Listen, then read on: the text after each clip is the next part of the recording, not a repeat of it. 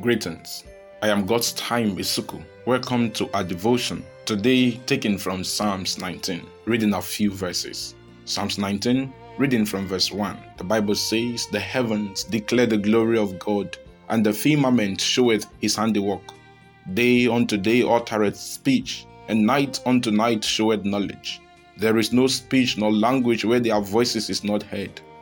Their line is gone out through all the earth, and their words to the end of the world. In them had he set a tabernacle for the sun, which is as a bridegroom coming out of his chamber, and rejoiced as a strong man to run a race. His going forth is from the end of the heaven, and is second unto the ends of it, and there is nothing hid from the heat thereof.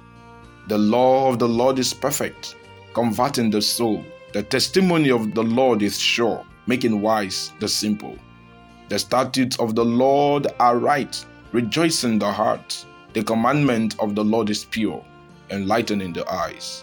The fear of the Lord is clean, enduring forever.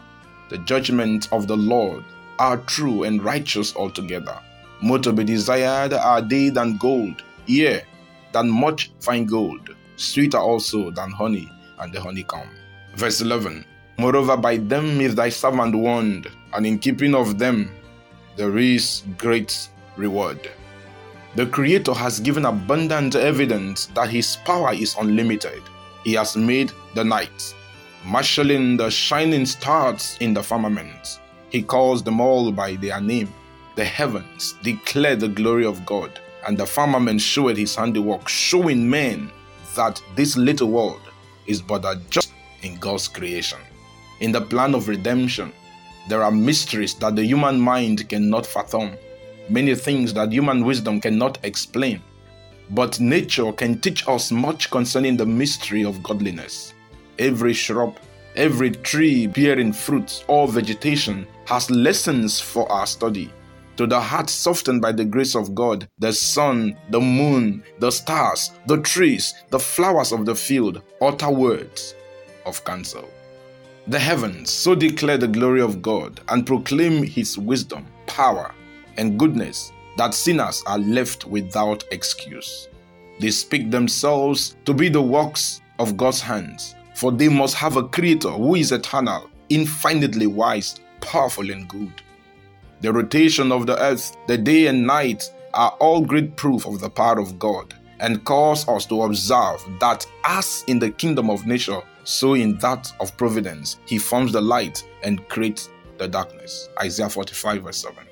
The sun in the firmament is an emblem of the Son of Righteousness, the bridegroom of the church and the light of the world, diffusing divine light and salvation by his gospel to the nations of the earth. He delights to bless his church, which he hath espoused to himself, and his course will be unwearied as that of the sun, till the whole earth is filled with his light and salvation. Let us pray for the time when he shall enlighten and make fruitful every nation on earth with the blessed salvation. Nature has no speech or language, and yet their voices is heard. All people may hear these preachers speak in their own way the wonderful works of God. Nature calls us to give glory to God for all the comfort and benefit we have by the light of heaven, still looking above and beyond them to the Son of Righteousness. Again, we are reminded by this psalm of the benefit of Holy Writ. The Holy Scripture is of much more greater benefit to us than day or night, than the air we breathe or the light of the sun. To recover man out of his fallen state, God has given us his holy law. The law of God, the 10 Commandments, is perfect. Its tendency is to convert or turn the soul from sin to God and holiness. It shows our sinfulness and misery in departing from God and the necessity of our return to him. This testimony is sure, to be fully depended on. The ignorant and unlearned who believe what God saith becomes wise unto salvation. It is a sure direction in the way of duty.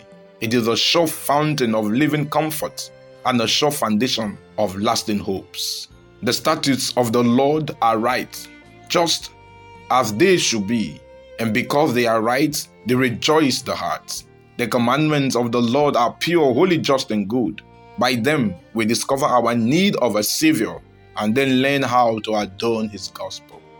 There are the means which the Holy Spirit uses in enlightening the eyes. They bring us to a sight and sense of our sin and misery and direct us to the way of duty. The fear of the Lord, that is true religion and godliness, is clean. It will cleanse our way, and it endureth forever. The ceremonial law is long since done away, but the law concerning the fear of the Lord, the 10 Commandments, is ever the same.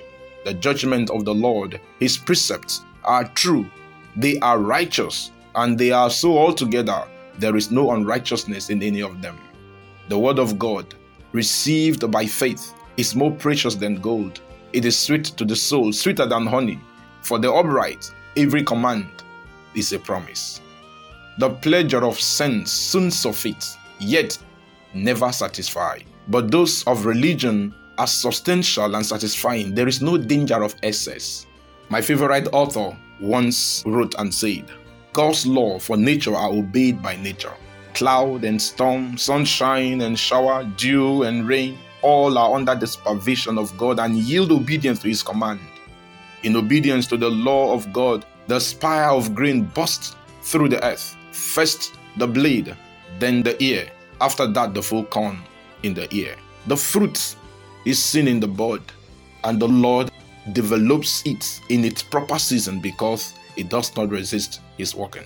Can it be that man, made in the image of God, endowed with reason and speech, shall alone be unappreciative of his gifts and disobedient to his laws? No, friends. Let us learn to acquaint ourselves with the law of God, which alone can make us wise unto salvation. God's word wants the wicked not to go on in his wicked way, and wants the righteous not to turn from his good way. There is a reward, not only after keeping, but in keeping God's commandments.